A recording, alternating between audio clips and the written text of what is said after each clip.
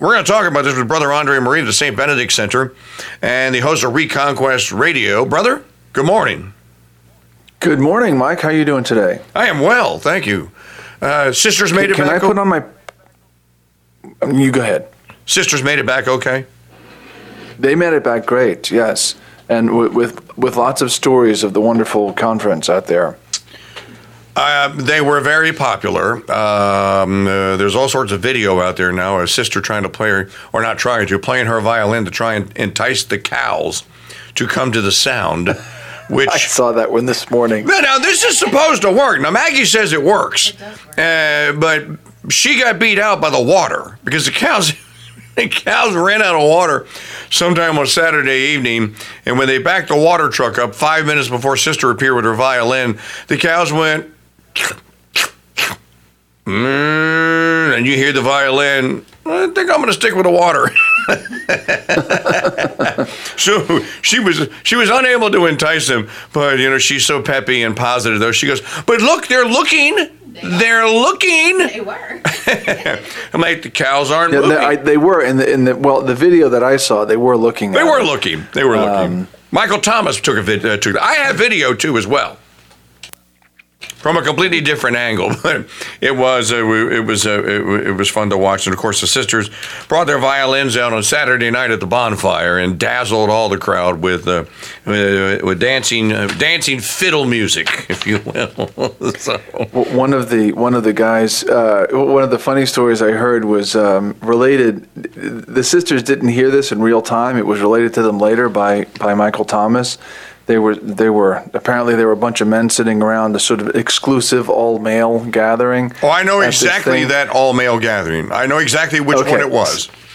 And some old-timer who was a local was talking about Sister Maria Filomena and said, that nun knows more about hogs than I do.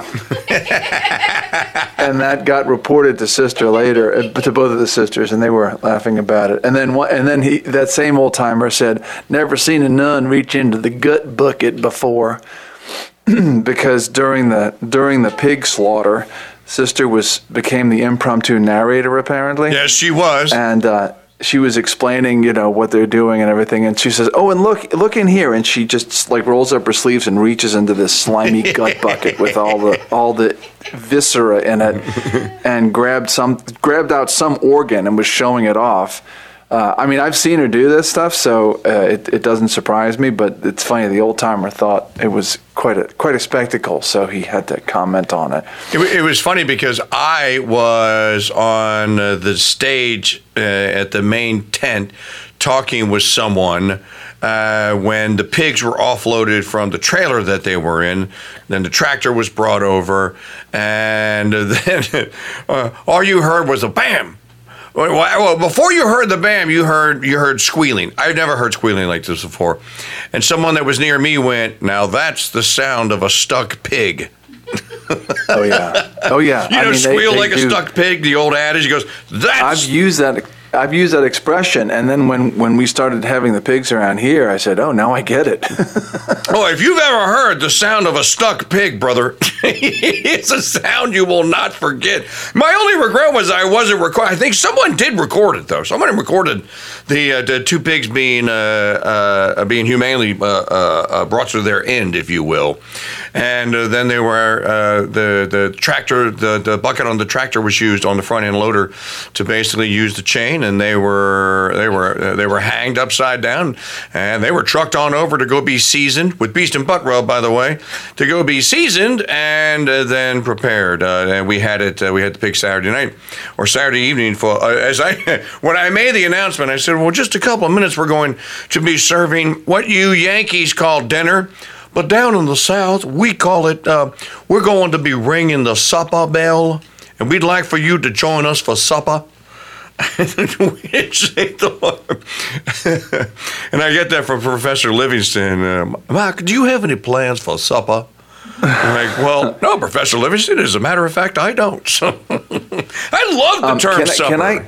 Can I put on my pettifogger hat briefly? Oh, what did I do? Very briefly. I must have gotten state of conscious wrong. No. You referred to Bishop Schneider as His Eminence. His Excellency, NC. It's there excellency. You go. I just thought I'd point it out. It's not to be correctors, and I just want people to understand there is a difference. Excellency is a bishop. Eminence is a cardinal. And if you're British, you can call a bishop, an archbishop, your grace, which I've done before, but they don't seem to like it. Yes, they use that term in Man for All Seasons. You could see the term, your grace being used. It's not used in the entire Anglosphere, but it is used in the UK and probably in most of the rest of the Anglosphere, because we Americans love to put ourselves in a bubble and say, well, that's British. And it's like, no, that's actually English. You guys changed it. Anyway. So, Petty Fogger hat off. Okay, no, it's good. I don't mind being fraternally corrected. And actually, this has come up recently. I just have a brain. This is just my mind, just not. You're about the 30th person that has corrected me on that, and I still keep getting it wrong. And I don't know why. I don't know why you can't get the difference between eminence and excellency. Maybe I should just start referring to Archbishop Gregory Amen actually as His Excellency every day, and when I pray for him, and maybe that will that'll cement it into my mind. In any event, no worries there, brother. I did read Bishop Athanasius Schneider's letter, though, here, that he sent to the remnant on the validity of the pontificate of Pope Francis. I think there's some stuff in here that's really valuable to all Catholics and even our Protestant friends to kind of understand a little bit about why we have a supreme pontiff, kind of what some of his limitations are, and why it is necessary that the chair of Peter be occupied, what his actual authorities are. There's a lot of confusion about that, brother. And then if it is determined, or if we were a series of we's, were to determine that he's in some kind of error or whatever you wish to call that, what can be done about it? So this is a good opportunity for a Wisdom Wednesday and some teaching moments here, because I know I certainly learned from reading this piece. So let's do it, brother.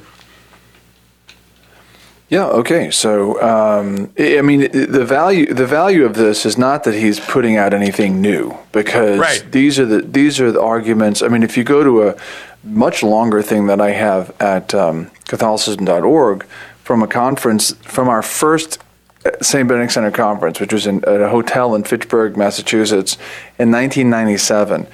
I gave a talk called "The Popes and the Modern Crisis."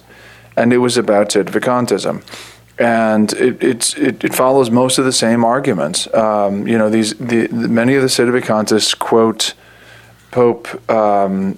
They will quote St. Robert Bellarmine and his opinion about the possibility of an heretical pope, and they quote his opinion on the matter as if it's dogma. And as Bishop Athanasius Schneider has pointed out, in the entire history of the Catholic Church, this opinion has never been acted upon, and now that's not to insult Saint Robert Bellarmine. Saint Robert Bellarmine was one of the most his writings are copious. He wrote an awful lot of words on an awful lot of subjects, most having to do with controversial issues, or at least most famously having to do with controversial issues between Catholics and the Protestants, because he was essentially the founder of what was called controversial theology or apologetics, but in the specific sense of answering the objections against the Catholic Church by Protestants. He's also considered the father of ecclesiology because of that very thing. So he wrote an awful lot, a prolific writer on theological topics. So he's bound to make a few mistakes. And the same thing is true of St. Thomas. The same thing is true in the making mistakes part of all of the saints, all of the theological writers. So the idea that what a doctor of the Church says must therefore be infallible is itself not a Catholic view. So it's never been acted upon. It's speculation, and speculation's fine. I mean, Scholastic theology is also called speculative theology. That's the nature of the beast. But it's not been enshrined in the law of the church. And in fact, the closest thing that ever came to it was something from Gratian's Decretals, which was considered the church's law, and it talked about an hypothetical case. And as Bishop Athanasius Schneider points out, when Pope St. Pius X codified the first, well, he called for the first single-body code of canon law. It didn't get codified in his lifetime because it came out in 1917, so it's called the Pio Benedictine Code of Canon Law because Pius called for it, but Pope Benedict XV is the one who codified it. When the Pio Benedictine Code came out in 1917, it struck that. It didn't have that in it. So the idea that, what happens in the case of an heretical pope is very much a debated point. And the very fact that it is debated means there's no certainty on there. And the fact is, throughout the history of the church, when you've had popes who have said heretical things or close to heretical things, I would say that they did say heretical things outright, either approving semi-Arian formulae or the Monothelite heresy. Basically saying that this was okay. Charles Colomb and I did a whole show on this for Reconquest. We did an interview. Sorry if I just made a creepy noise with the computer sliding it across the desk. But we did a whole show on this for Reconquest called, I think we called it Papacy Powerful but Limited or something like that. And the idea was it's the most powerful office on earth. Okay, we called it the papacy divine and limited.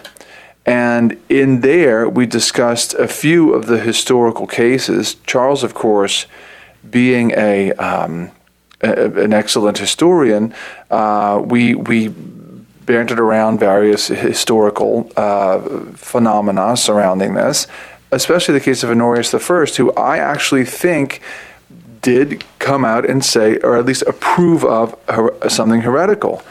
And he was censured for it by more than one ecumenical council. He was posthumously anathematized by ecumenical councils. And that, and by the way, posthumous excommunications were a thing at this time in church history. So it wasn't like we're saying, we're taking this dead guy and we're throwing him out of the church militant. They weren't stupid. They were excommunicated. They were anathematizing him to declare what he was saying cursed, right? To anathematize the ideas. I think it's a slam dunk, that you can, in theory, have an heretical pope. And, there's a principle of canon law that goes back a very long time, hundreds, if not over 1,000 years, which is nemo judicat papam. Nobody judges the pope. Now, obviously, that doesn't include God, because he's the ultimate judge. He's the ultimate judge. Our Lord Jesus Christ is the judge, because as he himself says in St. John's Gospel, I think it's chapter 5, all judgment is given to the Son by the Father. So, we've always here thought that the Sede Vacantis thing was a no-brainer. It was a complete non-starter, if you will, and whatever other modern terms of commonplace terms I can use, meaning something we don't accept. I feel bad for Father Altman, but he's the Johnny-come-lately on a very bad idea. And as Michael Matt pointed out recently, we were around here decades ago, and when these issues are first being brought up, and we heard it, we thought about it, and we rejected it, and that goes for us too here. It's for those that are listening, though, for Bishop Athanasius Schneider to feel the need to send this particular letter on to the remnant, and I would assume that other outlets like Catholic Family News will probably reprint it, at least on their websites, and that it will make its way out and will be read by many people. But for this thing to have grown to the point where a bishop, especially Bishop Schneider, who recently also, brother, told Bishop Strickland of Texas, what did he say? Future bishops are going to thank you. Future popes. Are going to thank you for what you're doing, Bishop. There hasn't been any pronouncement on Bishop Strickland of Tyler, Texas, that I know of yet. Has there? No, the results of the apostolic visitation haven't been made known yet. But there's been a Pillar Catholic, which is run by a couple of canon lawyers who obviously have some connections and have some informed sources. They say basically it's a slam dunk. He's going to be asked to resign, and he himself has said after hearing that he has absolutely no intention to resign, which I think is the right thing to do. Make them fire you. Don't make it easy on them. I think in secular terms, brother, that's sound advice in many instances. No, I'm not going to give you the victory. Earn it, especially when it's unjust. And by the way, it's uncanonical for the Pope. See, it's interesting because these two stories, the Bishop Schneider's two letters, are connected at a deep level. And they're connected concerning something that is one of the issues du jour, which is the nature of the papacy. And there has been for a long time a very exaggerated view on the nature of the supreme pontificate, the Roman pontiff. I mean, even that word pontiff, I hear people refer to the Pope as, quote, the pontiff. Now, okay, I'm being a corrector, and I'm doing so unapologetically. Every bishop is a pontiff. Every bishop is a pontiff. Pontifex was the old Latin word in the Roman religion, in the Roman civic religion, for a bridge builder. It literally means bridge. I was going to say, doesn't pont mean bridge? Pontus, it means bridge in Latin. And ponte is the Italian word. So all those bridges that cross the Tiber in Rome, it's Ponte Sisto, Ponte whatever. There's Ponte this, Ponte that, and Ponte the other. But Pontus means bridge, and a factor is a maker. Pontifex is the amalgamation of the two words. It's a bridge builder. So the idea was that the emperor was a bridge builder. Why? He was a priest. Why? Because he built a bridge between earth and heaven. Now, this is so the concept of priesthood and the concept of bridge builder were united in the Roman mind. So the concept got, and of course, here's where certain kinds of Protestants say, "See, admit you're a pagan." We knew it all along. But no, it's the idea of baptizing a concept that has some value. The concept of the priesthood, whether it's the Aaronic priesthood, the priesthood that existed before Aaron, where you had, Cain and Abel offering sacrifice, for instance, or if it's or Melchizedek, or if it's the priesthood of the New Testament, they are bridge builders between heaven and earth. And of course, this as all concepts attached to the priesthood are, this applies most excellently and most fully and completely to our Lord Jesus Christ himself, who so bridged heaven and earth that he is both true God and perfect man, right? That is the bridge between heaven and earth. So the idea of pontifex, it's applied to every bishop. Look at the missal, a martyr pontiff, So and the word pontiff is used in the official prayers and language of the church to refer to a bishop. The Pope is the Roman pontiff, that's what I was going to say, the Roman pontiff. Supreme pontiff. Mm-hmm. Both of those adjectives are necessary, or either one of them is necessary to qualify this pontiff as being the Pope. Okay, so there's one thing. Now, the other thing is, how are they connected, these two things? They're connected based upon the limits of papal authority. Back in the day when John Paul II was considered to be a conservative and traditional pope, and the extreme progressivists were the bane of the church. The guys who are running things now weren't then. You had moderate progressivists running the church then. Now you have, the concilium guys, the reform of the reform, the various descriptions that attach themselves. But you had these popes who were not traditionalists, and their ideas were very much had a lot of novelties embedded in them, sort of in lukewarm neo-modernism. They were influenced by Kant and many other Nouvelle Theologie guys. I said Kant, I meant Rahner. And Rahner, of course, is influenced by Kant. So when you look at the Pope then, who was considered conservative and traditional, but he really wasn't. When we look at him and who were the bad boys in those days, the real radical liberals like a Skilebex or somebody like that, or Hans Kung.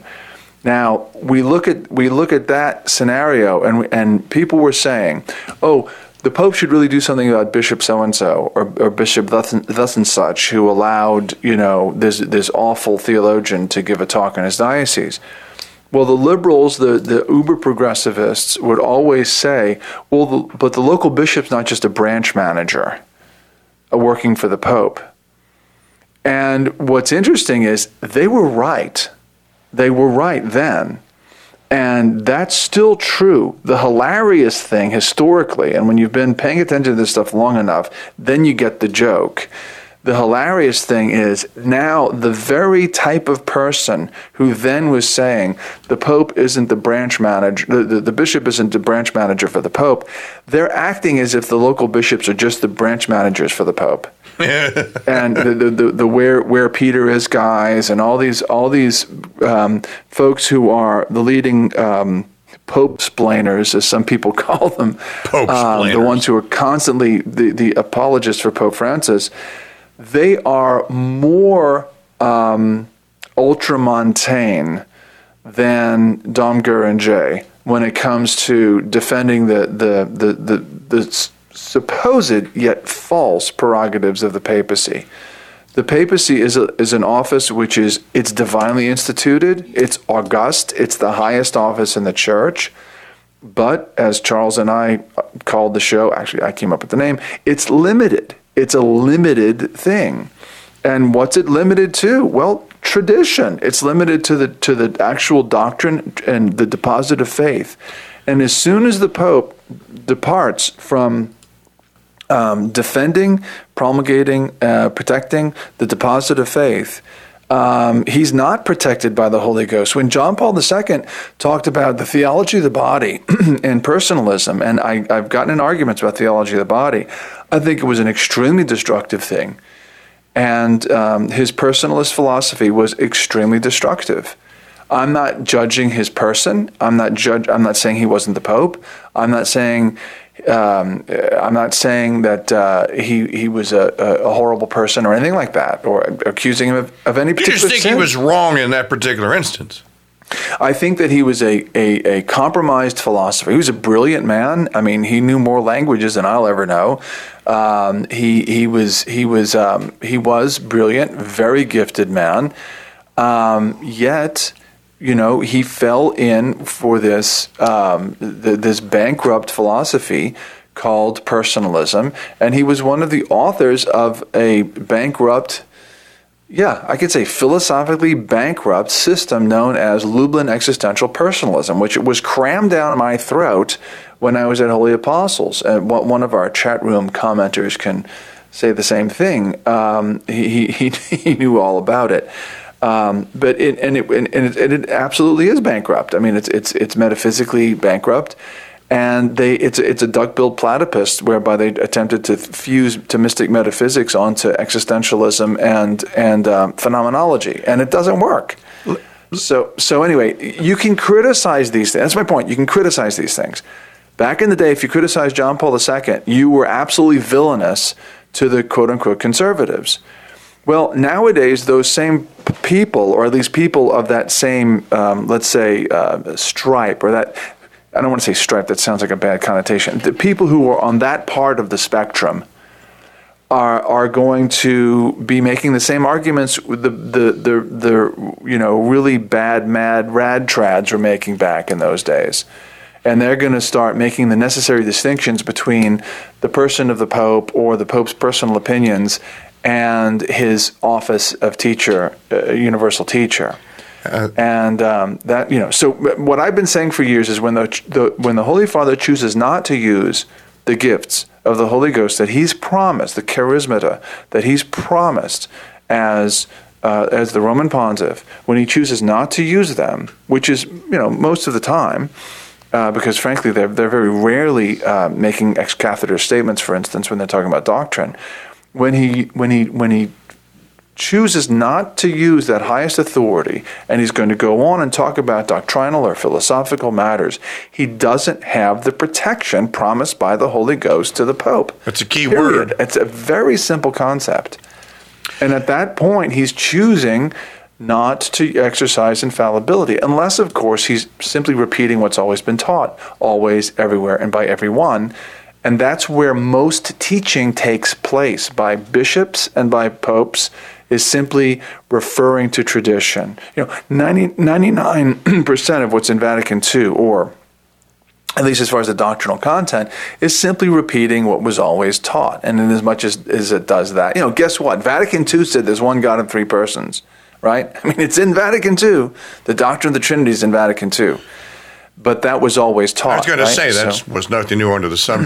Brother Andre Marie, the host of Reconquest Radio and the prior at the St. Benedict Center, whose annual conference you are all invited to coming up October 13th and 14th in Richmond, New Hampshire. You can come and see Brother Charles Coulomb, yours truly, Chris DeVos, who I met at the Catholic Land Movement this weekend, Sister Maria Filomena, Joe Doyle, and Hugh Owen. Go ahead and register today. We want to fill St. Joseph Hall up this year. It's easy to do. Go to catholicism.org/conference. Brother, there's a quote in the letter at the Remnant Story where the editor has quoted Bishop Athanasius Schneider, and I think that this is a good takeaway. The Schurber Catholic tradition says that in the case of a heretical pope, the members of the church can avoid him, resist him, refuse to obey him, all of which can be done without requiring a theory or opinion that says that a heretical pope automatically loses his office or can be deposed consequently.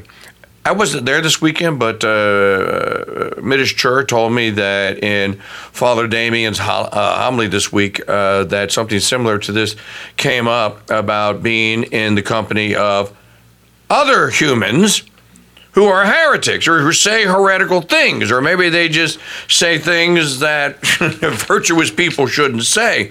And Father Damien was saying you absolutely should pray for them, but you are free to disobey them, disassociate with them, and you are also free to pray for them at a great distance.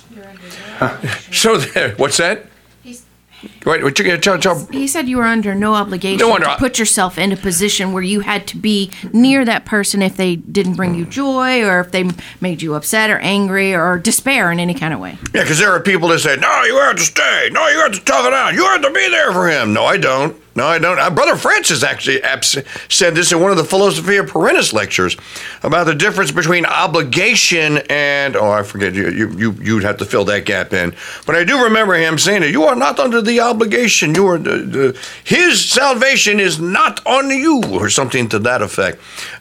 So not that the same exact principle here, but you do have if he were to if Big Frank, as Mike Parra calls him, if Pope Francis were to say something so outlandish and so heretical, and then would start firing out apostolic letters off to bishops to have it implemented in dioceses across the world, good bishops would be then free to, and hopefully many of them would, say no. No, I won't. I'm not going to do it. I think that's what the bishop is trying to communicate. Well, there were bishops who ignored Traditionis Custodes. And there were bishops that also ignored Amoris Laetitia. Yeah. Some parts of it, I could give you a personal story. I can tell you straight up that it was ignored. And the point here is, again, Bishop Athanasius Schneider is being charitable here. And he's seen people talk about this, and from his station in life, which is a great one, he's trying to say, look, this is how you can approach this, and giving guidance. He's actually being a shepherd, which is a good thing, and certainly something we could all use. Brother Andre Marie is here with me on another Wisdom Wednesday here. We do this every Wednesday, and there are seasons 1 and 2, as we call them, at Wisdom Wednesday. You can listen to all of them at the all-new CrusadeMax.com. CrusadeMax.com. Brother sent me several stories yesterday, but brother, quickly, if I may, I would like to refer to the latest issue of Manchipia, which just arrived in a mailbox yesterday. I would like for you to pass on personally, and I will send her a note, or I'll tell her when I see her, that I very much enjoyed Sister Maria Therese's piece about the hourglass. Okay, I will. Yeah, that was good. It was so relatable. How she was relating that. Well, certain silly things or mundane things can be made exciting by putting time limits on them. I'm like, that's. It seems so simple, but it's also true. And then how she related at the end about the rosary beads, and I'm going like, Raggy, guilty as charged. How many times have I gone on my morning walk and I find myself home and I'm going like, did I do the third mystery? I think I did. I'm pretty sure that I hope that I did. So if y'all get Manchipia, read Sister Maria Therese's column in this issue. It's really good. It's very. It has a charm. As Professor Livy said, it has a charm to it. we like charm in things. Brother, before we move on to another subject. Someone told me recently that Melchizedek is Noah's son. Is that correct? So, you asked me something I actually know about. So there is a tradition in the East, especially in the Arab world, and I think most of the Christian East, that Melchizedek is Sem. Okay, that's what I was told. So Noah had 3 sons, although there are some extra canonical traditions that he had a 4th son, which I just learned of this weekend. But that's not, and that ain't in the Bible, so we don't believe it. Anyway, the story of Melchizedek. See, so St. Paul uses Melchizedek as a figure of Christ in the Epistle to the Hebrews. And it's a beautiful thing because what he's doing is he's basing himself on the fact that Melchizedek just sort of comes out of nowhere in the Bible. He's this figure who comes out of nowhere. He's the king of Salem, which literally means king of peace, but it was also the place, Salem, which would later become Jerusalem. So he's the king of Salem, the king of peace, and he's a figure of our Lord. He's a priest, not having father or mother. In other words, his background, his genealogy is a total mystery, like our Lord's, right? So our Lord, as when he came on earth, nobody knew who his real father was, right? Until he revealed that it's his Father in heaven. So St. Paul uses Melchizedek as a figure of our Lord in this, and of course he's also a priest, and he calls our Lord a high priest in the order of Melchizedek, as distinguished from the order of Aaron, right? The Levitical priesthood that came through Aaron. And of course the big connection is that when Melchizedek offered sacrifice on behalf of Abraham, and Abraham gave him tithes, what he offered was what? Bread and wine, right? Which would later give us the matter for the Holy Eucharist. So St. Paul uses him as a figure of our Lord, specifically as priest and of the priesthood of the New Testament. But there is a tradition in the East that he was, of course he did have a father and mother. He wasn't just, some miraculously conceived being who dropped down from heavens. And St. Paul didn't claim that. He's just talking about his known genealogy, which There wasn't one, a known one. But the tradition is that he is none other than Sem, and that Melchizedek was simply his title because he was, the king of Salem. He was the king of that place, and that was the title that Shem had. Something that most people would probably never ask a question about. Now, is the line about Melchizedek that's in the traditional Roman rite? Is it in the new? Is it in the Novus Ordo? I'm wondering now. I'm trying to. Is Melchizedek mentioned in the canon of the new Mass? I don't know. That's a good question for some of you out there. I bet Maggie can find a transcript or of the missal and see. I'm just asking. Iaconus might be able to answer that. I think he is. Okay, but don't quote me on that. I'm pretty sure. I think Maggie's saying, because she went to that Mass for many, many years, that it is. Brother, I assume you have to get to class on time today. Or yeah. Well, I do. Yes, that's a fair assumption. Okay. So we have 6 minutes? 6 minutes. And there are a couple of things remaining that we could discuss. We talked a little bit about these sisters and the Catholic Land Movement Conference. I can tell you that there was a most interesting fellow there. You probably met him. You met Matthias, didn't you? Matthias? Tall, Amish-looking guy. There's a buddies with Michael Thomas. Oh, is this the guy with the big white beard? Yes. No, I've never met him, but I saw a picture with him in there. He's not supposed to be photographed, but he has not had. He raised 8 children, and for 25 years, and that streak continues to this day, with no electricity, no telephone, no grid, completely and totally off, no gas-powered engines. Did all the farming and all the raising of the children and all the providing for the family, just as though Edison never happened. Edison and Bell never happened. And it would just to hear him tell the story. And I think this is my takeaway. When somebody asks, he goes like, "Well, the kids have left their house today.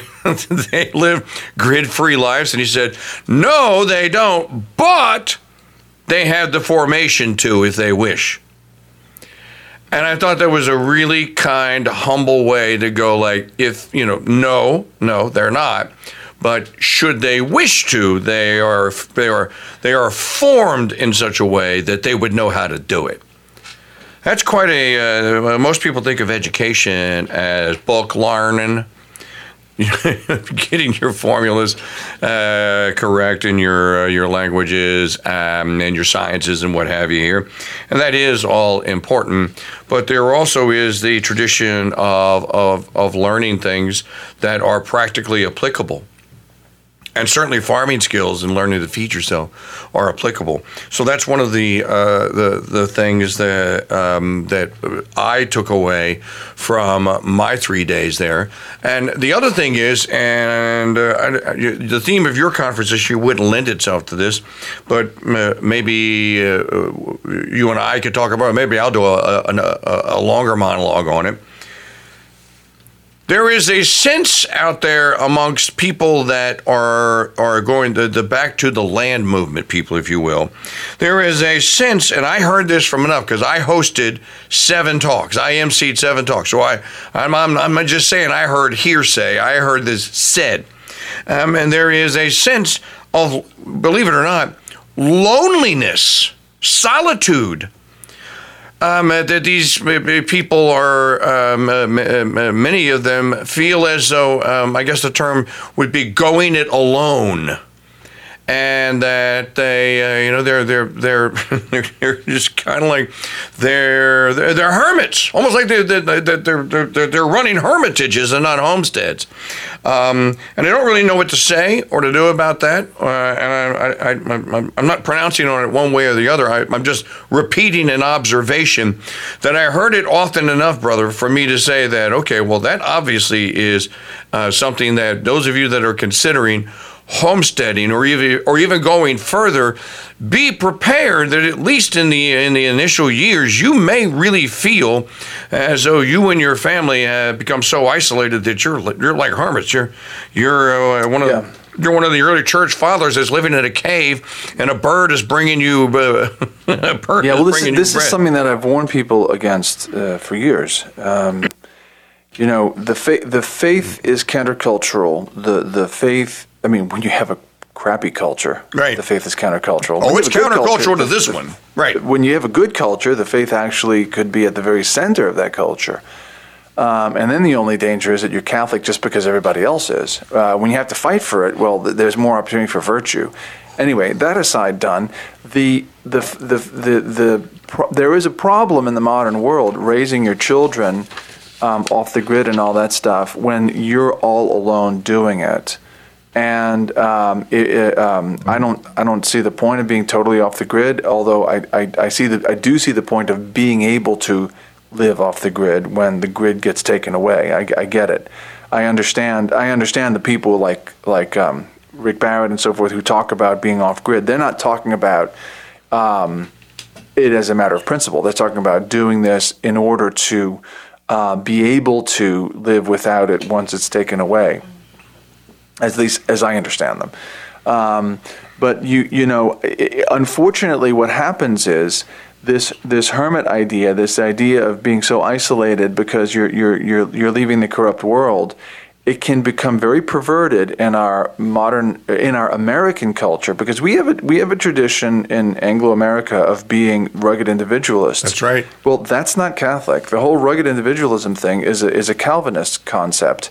We believe in the necessity of grace. We also believe that the church itself is a social entity, and humans are inherently social.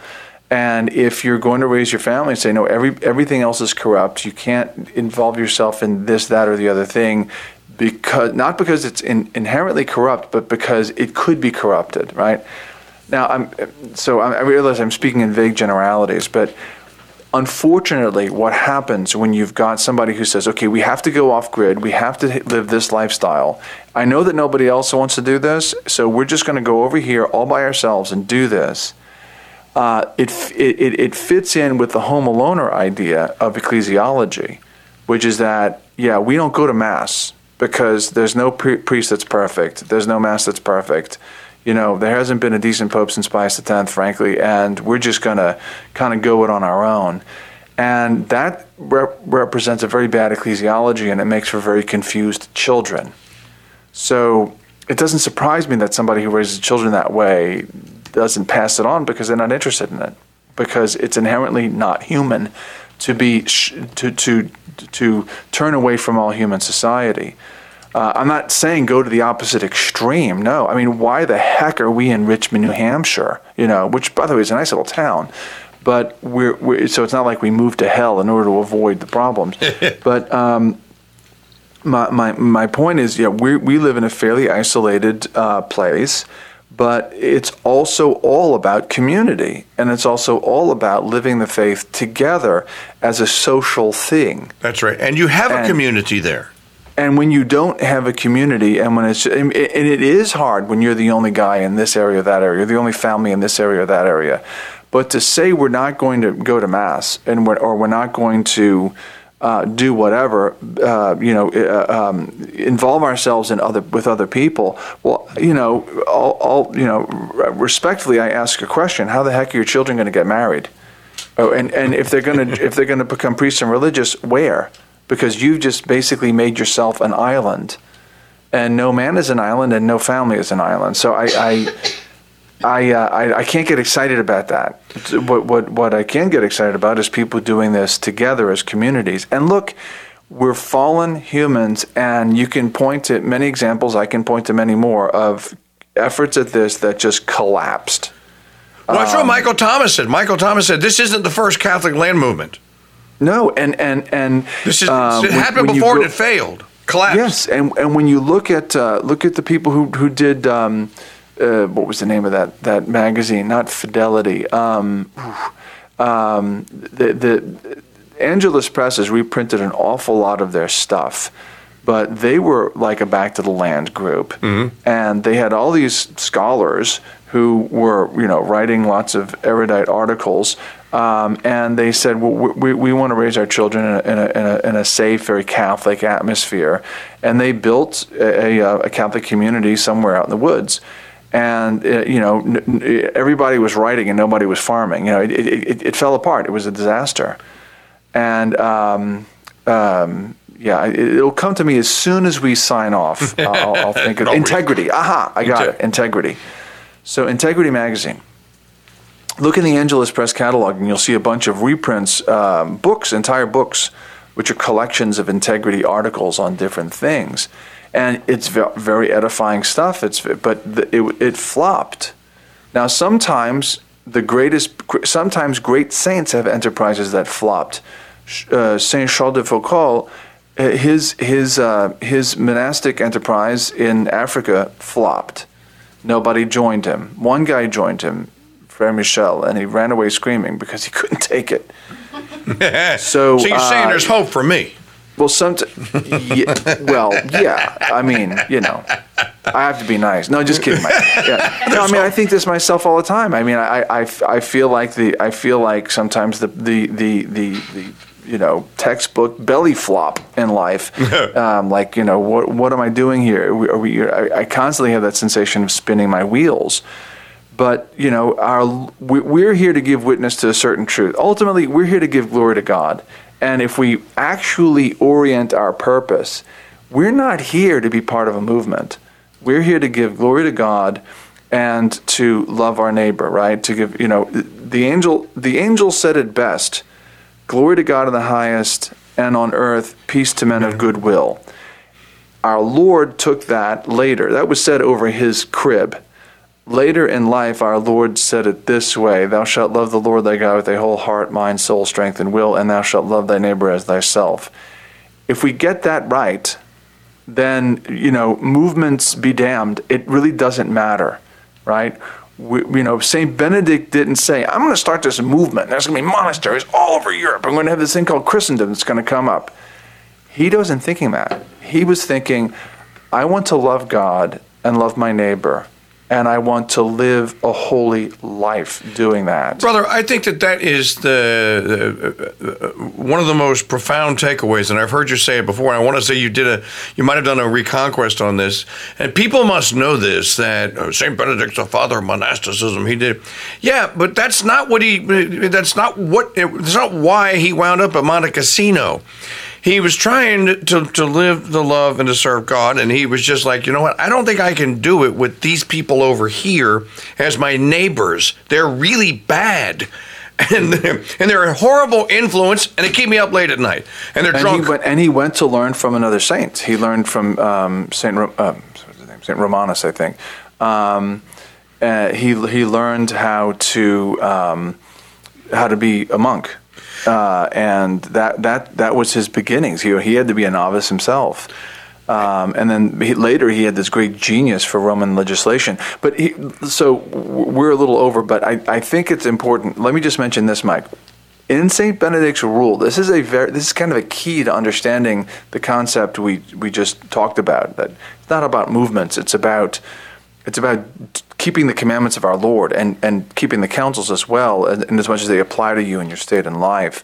But when what Saint Benedict says in the rule about who the abbot should look for in candidates who present themselves to be monks, he doesn't say, listen to how good he is at Gregorian chant. And by the way, I'm not putting down Gregorian chant, so don't take anything I'm saying here as a put down of anything. He doesn't say, listen to how well he sings Gregorian chant. He doesn't say, listen to how smart he is and see if he knows scholastic philosophy and see if he can, write tractates of theology. And what he says is this, simply, is he seeking God? Period. That's the qualification for being a Benedictine monk, according to St. Benedict. And that is, seek ye first the kingdom of God and his all these things will be given to you. Doesn't he say in his justice? or in seek ye first seek ye first the kingdom of God and its justice, and all these things will be given. That's right. And then and justice is holiness. I mean, in biblical language, justice is holiness. So, folks, I hate to quote Hannity, but be of good heart, or let not your heart be troubled.